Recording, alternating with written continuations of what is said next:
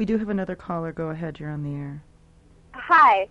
I was just listening to you for the first time. I don't know much about you. And you said something when I first tuned in about how you started with one thing and it's just like all over the place. And I'm a writer myself trying to finish a book, and it's the same thing. It's like it's all over the place. And there's no cohesion except for, like, I'm a poet and I understand that those things need to come alive. And my story needs to be told. And I guess my question for you is, it's okay, right, that it's all over the place? Absolutely. Like I said, it took me years to put together Cursed, and the way it finally came together was honestly the idea of putting it together as an autobiography, chronologically. I had written the stories in at many different times over the years, and they were not. I didn't write them chronologically. And by the time I had all these stories together, I realized the way I could make it cohesive, the way I could make it a volume, was to make it this is me from the age of 4 to 30, pretty much in that order. And that was kind of the click when I said, oh, this is how to do it. And if you keep I tried to do it chronologically, and it's just like it just cannot happen that way. Then it's not ready. My mother just passed away like a couple days ago, and it just like all came together. This cannot be a chronological story.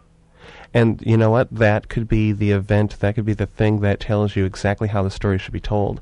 If it's not chronological, don't try to stick to that just because it's relatively easy to do. Just think of your mother. Start with her and see where it wants to go. Put everything together from there. When you publish your work, your first work, where do you go to? Because I do have lots of stuff. Being a creative person, I have a lot of stuff, but it just never got out because you're too afraid to get it out.